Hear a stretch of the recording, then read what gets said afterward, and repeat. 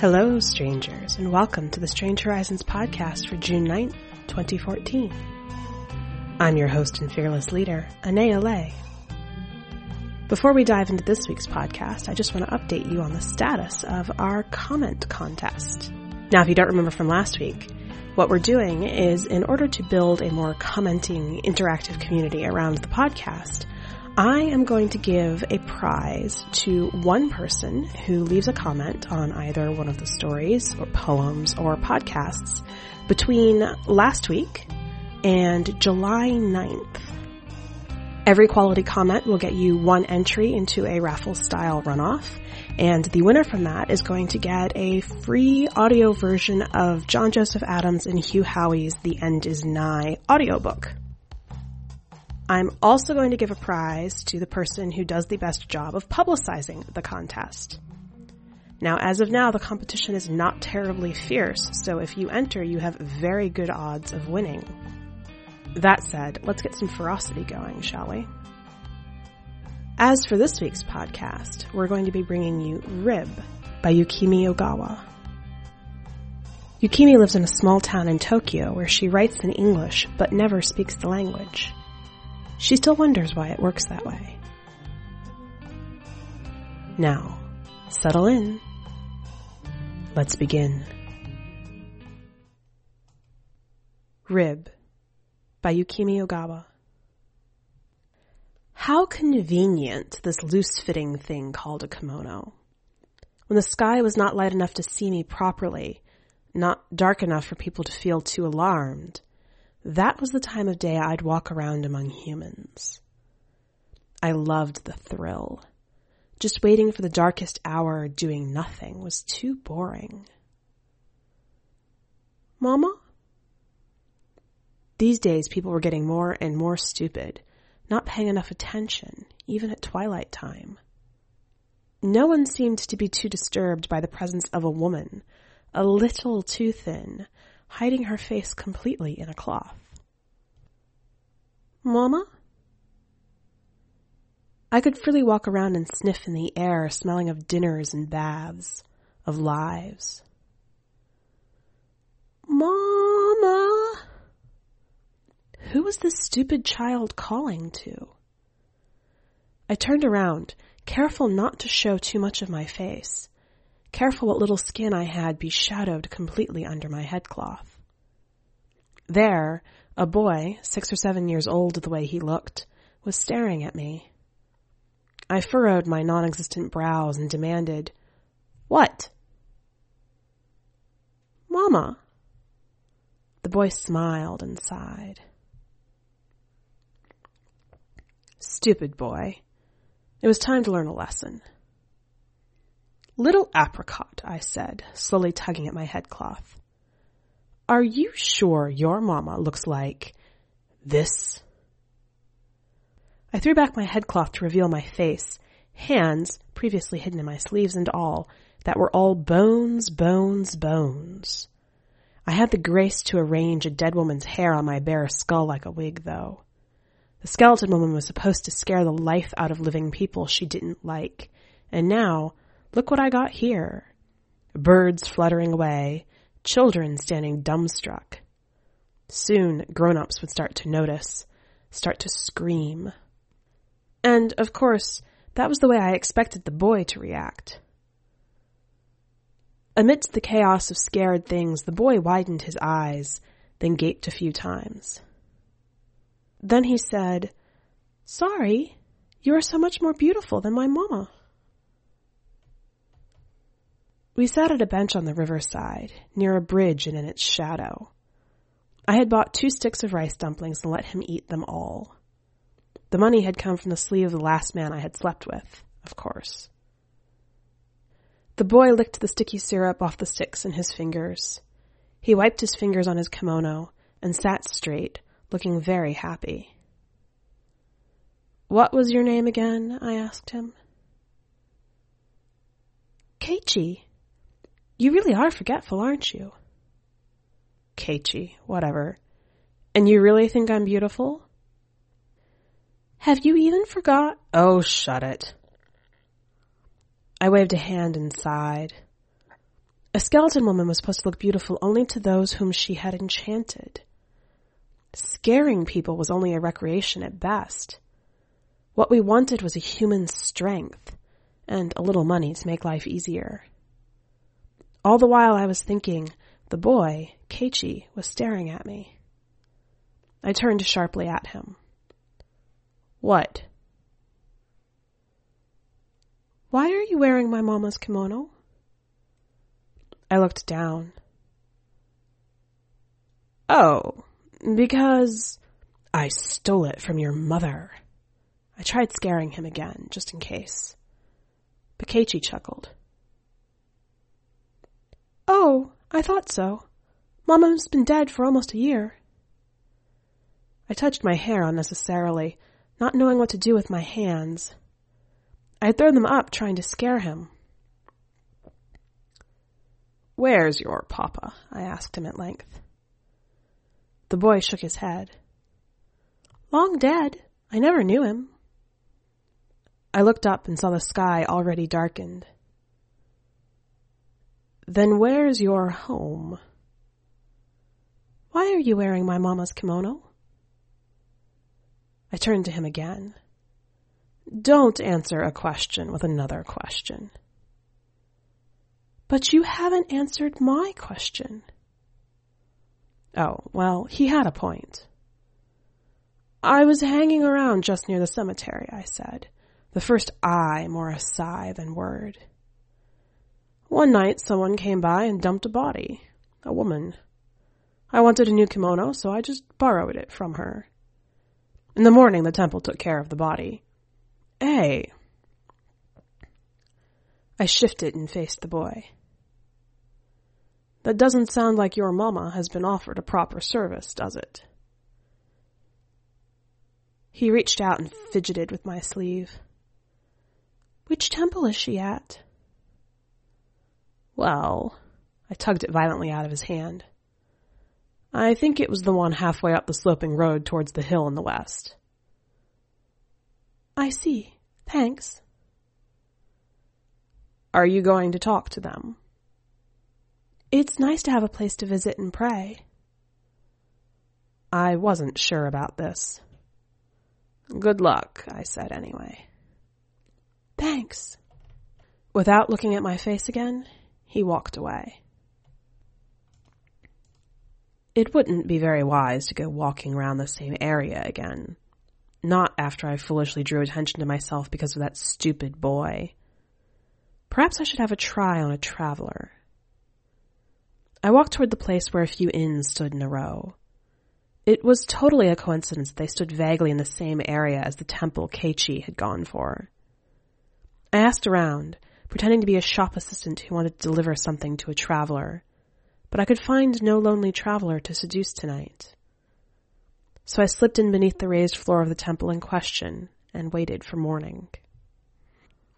Morning came all right. I was really sleepy, but I tried my best to keep awake. As I had expected, I heard voices, a boy's and a man's, arguing. But it must be my mama. And who told you she was here? I heard. Who? The boy said nothing. Listen, the temple man sounded exasperated. If you are so sure that your mother is here, come back with your guardian, an adult. Understand? Before the boy could reply, the door banged shut. I chuckled. He heard. You? Yeah, I answered. Come over under here. I hate to be in the sun. Keiichi came crawling in and sat beside me. So who's your guardian, actually? I asked. The boy tried to be stubborn, it seemed, only for a moment. Then he rubbed his eyes.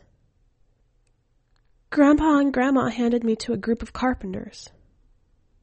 They dumped you. They hate me. They hate Mama. And you ran away? Uh-huh. I could say no more. Silence never felt this way to me. Clumsy, perhaps.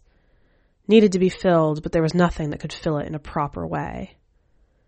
I waved my arms around frantically, like a person about to drown. Keiichi looked at me as if I had lost my mind. Perhaps I had, but what was there for a skeleton woman to lose anyway? I don't know why I'm doing this, I said when I had finished flailing.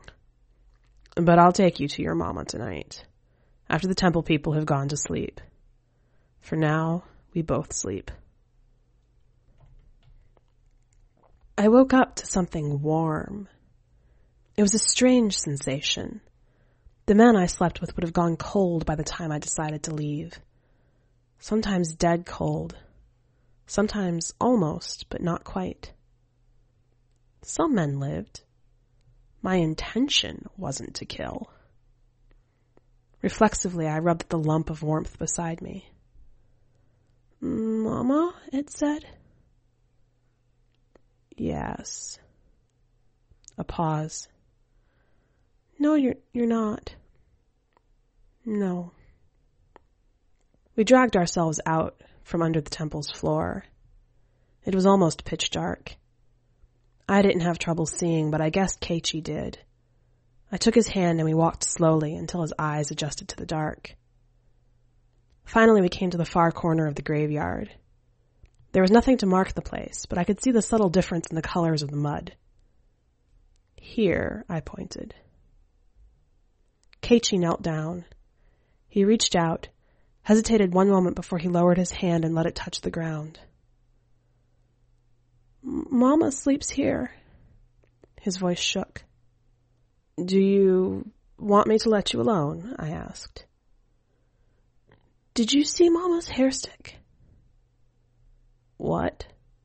"Her hair stick. Tortoise shell. It was her favorite." I thought hard. But, no. If I did, I would have taken it too. Keiichi nodded. "I thought so." The boy abruptly stood up, trotted towards me, and hugged me. Then he started to sob. His sobs soon turned to wailing, and at first I worried it might wake the priests. But here, probably his mama's protection worked well again. I wrapped him in the sleeves and they muffled the sound strangely perfectly. In the temple, no one even stirred. "Mama said she'd give me the hair stick when I grew up," Keiichi said when he was finished with his wailing. "So that I could give it to the girl I like." "How did you learn your mama was dead?" "Grandma told me just before she sold me to the carpenters. She said Mama won't come back for good. She was smiling when she said that." "Sounds like your grandma knows what's behind it all." Keiichi said nothing. In silence, we walked out of the graveyard, of the temple, to that same bench beside the river. "Your grandpa's probably too old," I said when we reached the bench. "For what?" "For me to take his strength. But I can try. I can stop as soon as he says what I need to hear." I could feel his eyes. I couldn't help but turn to face him. "You are helping me?" he said when our eyes met. I shrugged. "This is a boat I've put one foot onto. I'll row it to the end." His eyes went watery for 1 second before he looked away. "Thanks." Keiichi's grandparents lived at the far end of the village. It was a fairly big house, considering the mid to small scale of the village it stood in, and I could guess it belonged to a relatively wealthy family as soon as I saw it. No wonder Keiichi's mother had such a nice kimono and a tortoise-shell hair stick. I had left Keiichi in the bamboo woods nearby. He didn't have to see or hear what I'd do here. There were only a few servants, most of them resting in their quarters for the night, so it was easy to slip in unnoticed. I strained to hear more voices and realized that another couple, other than the boy's grandparents, lived in this house. Well, Their lovemaking didn't sound as though it was from an elderly couple anyway. I shuffled through the corridors toward the opposite end of the wing from the younger couple's room. As I had guessed correctly, now I could hear voices of older people. "The boy ran away from the carpenters," a woman was saying. Keiichi's grandma. "Really?" a man, her husband. "We should have killed the boy. We shouldn't have listened to the woman's last plea." "I really don't think we have to go that far. Killing a child who knows nothing." "But what if he comes back? What if he claims his rights?" "Well, we could just..." I heard the man shift, his kimono rustling. "We could just say we don't know the boy. He doesn't have any proof anyway." The woman murmured a few things, and then, "I'm going to have a bath now." "Okay." I hid myself in the shadows until the woman had gone past me and turned a corner. Slowly, quietly, I went to slide the door open to the old couple's room. Grandpa's back was to me.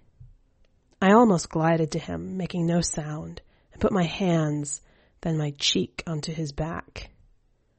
The old man jumped, but soon, as my spell seeped through his back and permeated his body, his shoulders slumped.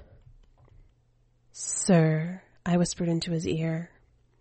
I rubbed his back, up and down again, and then extended one hand through the gap between his collars toward his abdomen. Sir,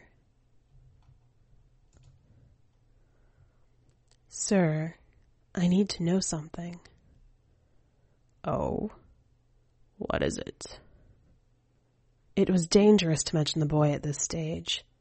He might remember where he was and the spell might break. "Where is that beautiful hair stick?" "What, hair stick?" "Tortoise shell, sir." "Tortoise? You mean..." He swallowed. "You mean my daughter's?" "Damn." "Well, maybe." I reached lower and added a delicate touch to his groin. "Whatever. The hair stick." He moaned, back in his dreamy haze. I gave that away." "Who?" The old man shifted, wanting more, so I coaxed him to face me. He blinked. He was seeing his ideal woman, his favorite actress, or whatever he wanted to see. He gasped, so I formed lips and a tongue to cover his mouth. When I pulled back, I asked again, "Who?" "The temple." "Temple?" He inserted his hand through between the collars of my kimono for my phony breast. "We paid the bandits with money and future favors, the temple with the accessories." "Bandits?" I let him pull my kimono away from my thighs. "The ones who killed my daughter." "Killed my daughter?" The man focused on me with fully open eyes. Oh, shit. Now there was no going back for the spell. "Yeah?" I dropped my jaw slightly, making a deadly grin. "So you killed your daughter?" He screamed. I heard a funny noise and soon smelled urine. "Oops. Don't spoil my beautiful kimono." I backed away a little. Good thing that I let him open the kimono, away from his cock. He screamed and screamed, then gasped for breath. When he opened his mouth to start screaming again, I pulled him closer to give him the last, long, sucking kiss. Then I plunged away into the shadows where no human could reach me. I had straightened my kimono by the time I reached the bamboo woods. He came out into my sight as soon as I called his name. "Hey," he said. "Find out anything?" While walking here, I'd been thinking what was the best way to tell him what I'd found. But there is no best, no worst for a skeleton woman. There's only the truth. Your grandpa and grandma had your mama killed. He shrugged, a very non-childlike gesture. I knew that much.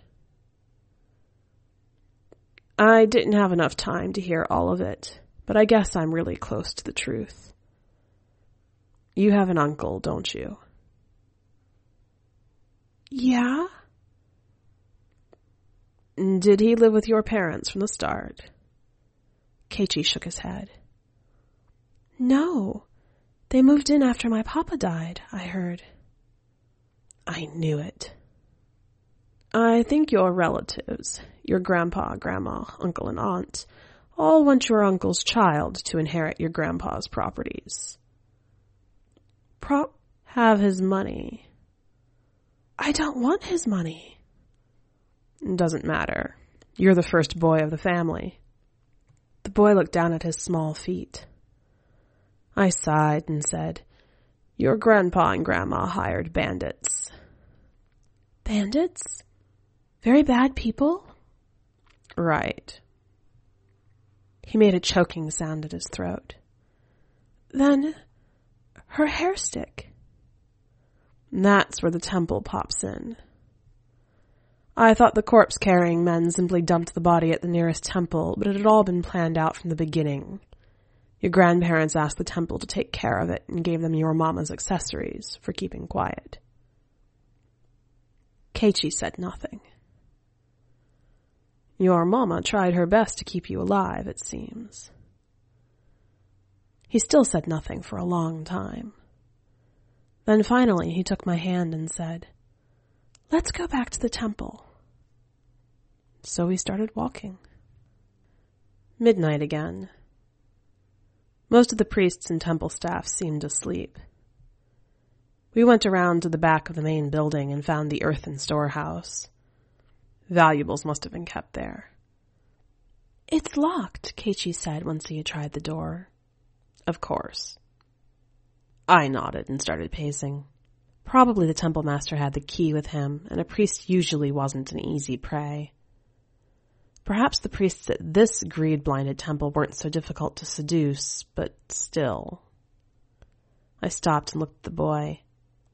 He was knelt down on the ground, one side of his body in full contact with the door to the storehouse.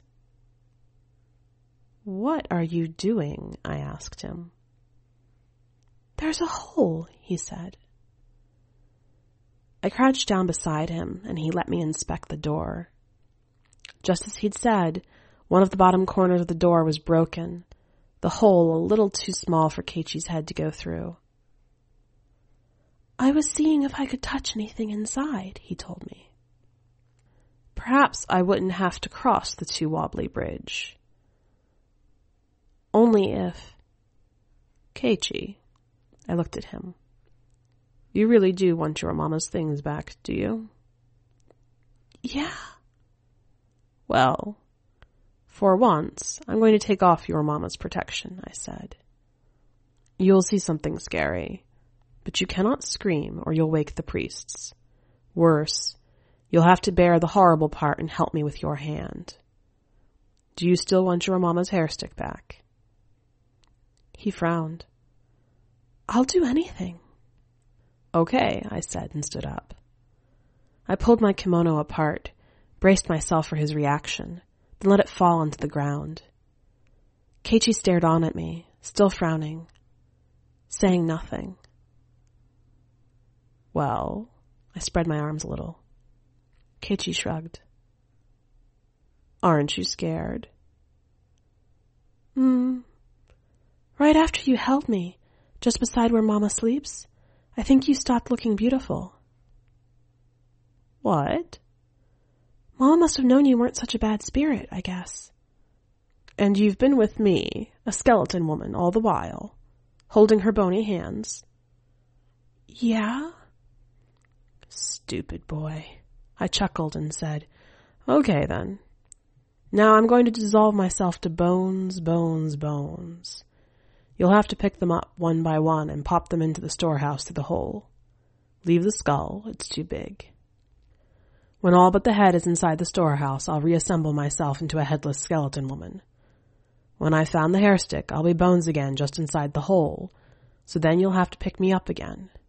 Can you do it? He regarded me with those round, black eyes. I'll do anything, he whispered at length. I nodded and inhaled. Dark. Darkness should do no harm to my eyes, but I saw nothing. Somewhere, a voice. Hey, you're inside the storehouse. I remembered who I was and felt for each bone, and one by one constructed me.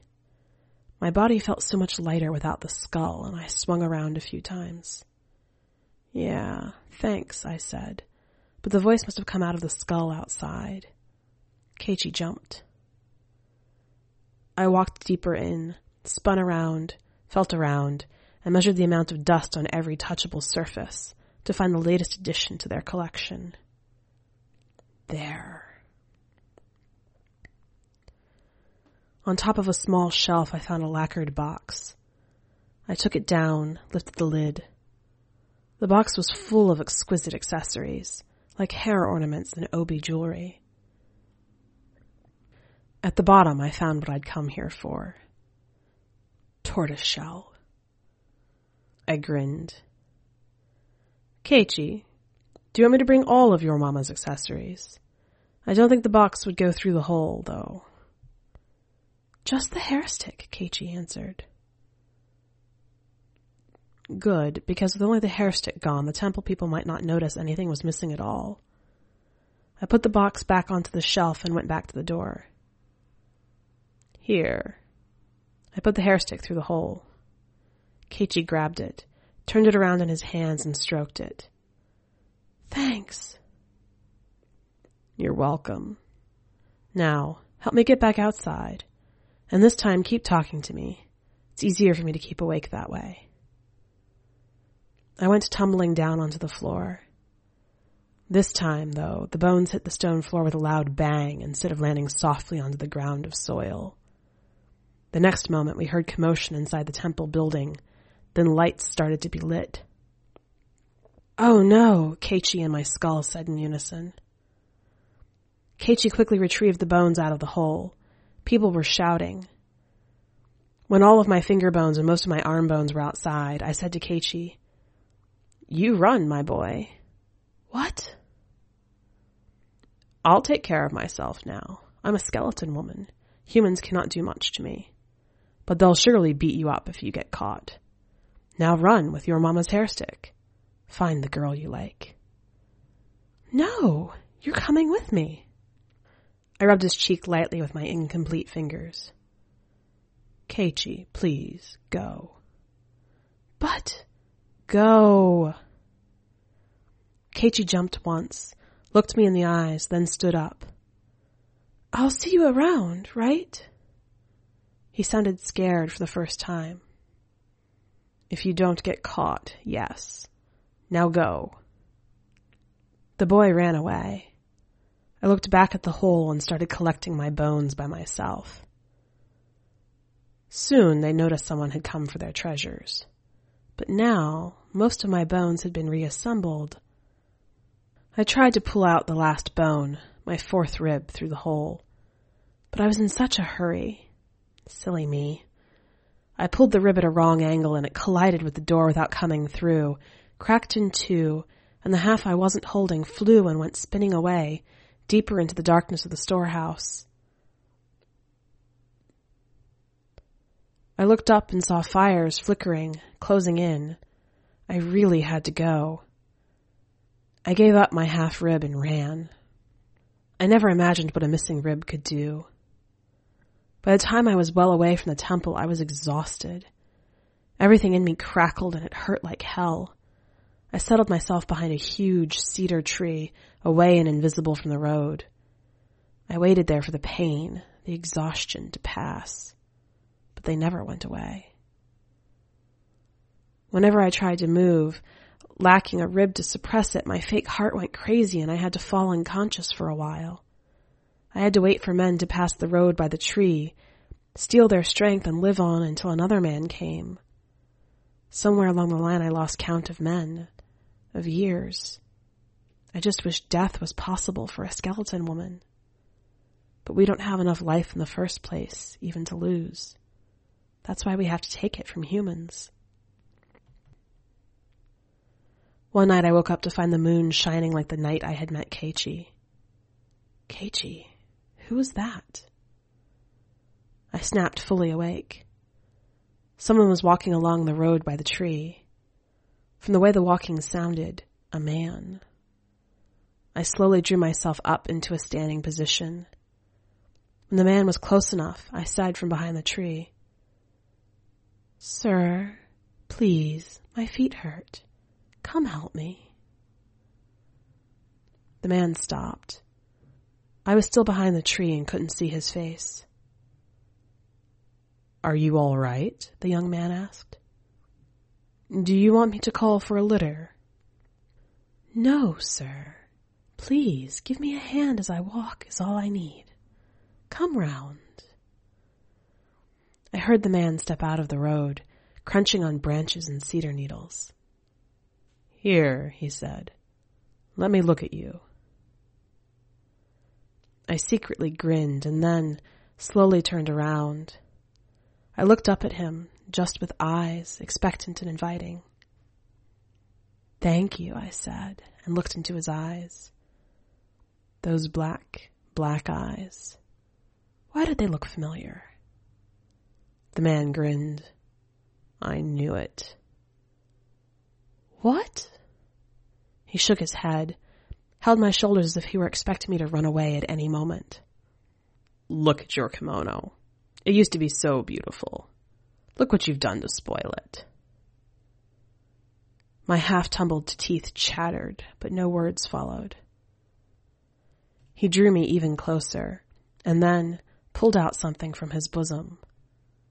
A hair stick. Tortoiseshell.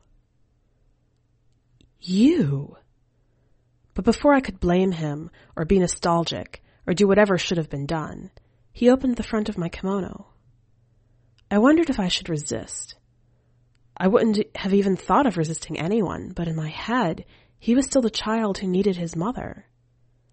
He didn't strip me completely naked, though. He only opened the front seams wide, revealing my torso. Then he produced some thin strings from his sleeve. "Don't move," he said. The man fiddled for a few minutes with his hair stick in my imperfect rib cage. He used a few more things I couldn't see, his hands and sleeves in the way. For a long time, he seemed so concentrated that I couldn't even ask what he was doing. When he finally stepped back, looking satisfied, I was almost unconscious from using too much strength in my effort to stay put. He called me and I snapped awake. "Have a look," he said. I did as he said. Where there had been a hollow because of the missing rib was now the hair stick, kept in place with strings and a few obi ornaments. "Huh?" was all I could say. The man chuckled. It was Keiichi, my Keiichi, childish smile and unchildlike gestures all mingled. I almost choked, but I didn't know why. Keiichi stepped close again. "I worked so hard with the carpenters," he whispered. "When I was fully grown, I was a respected man.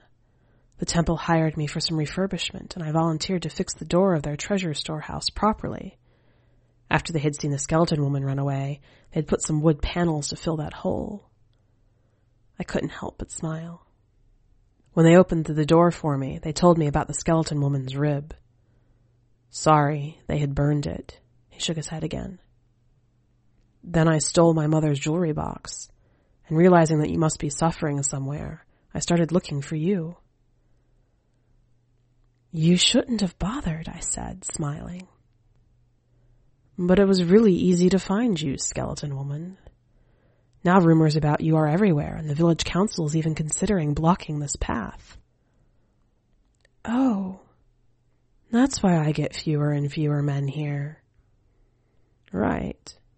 So now, take a little of my strength and come with me to my house. You own a house? Of course. I am a respected carpenter. We laughed together a little and I almost fainted. Then I grinned, my old horrible grin that I hadn't had enough energy to wear for such a long time. I can take your strength, you say. Not too much, okay? So I plunged into his arms. Welcome back. Isn't that just the sweetest story of a soul-sucking skeleton woman you ever heard? Yukimi seems to have a knack for giving us stories like this, where we have the supernatural blended with the very, very humane. You might recall her story from last year, Town's End, where supernatural and human people had to come together to work through problems in very similar ways. What did you think of this story? Go to the website and leave a comment either on the story itself or on the podcast and get yourself entered for a chance to win. You should also make a point of checking out the artwork we have paired with this story. It's a great piece. You'll also get a chance to check out the rest of this week's content.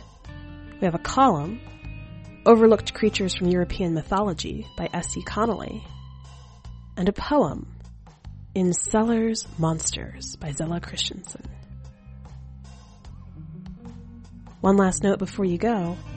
Strange Horizons is an entirely volunteer organization, supported by donations from our fans and community. If you would like to support us, check out the donate link on our website. That's all for this week. Until next time, stay strange.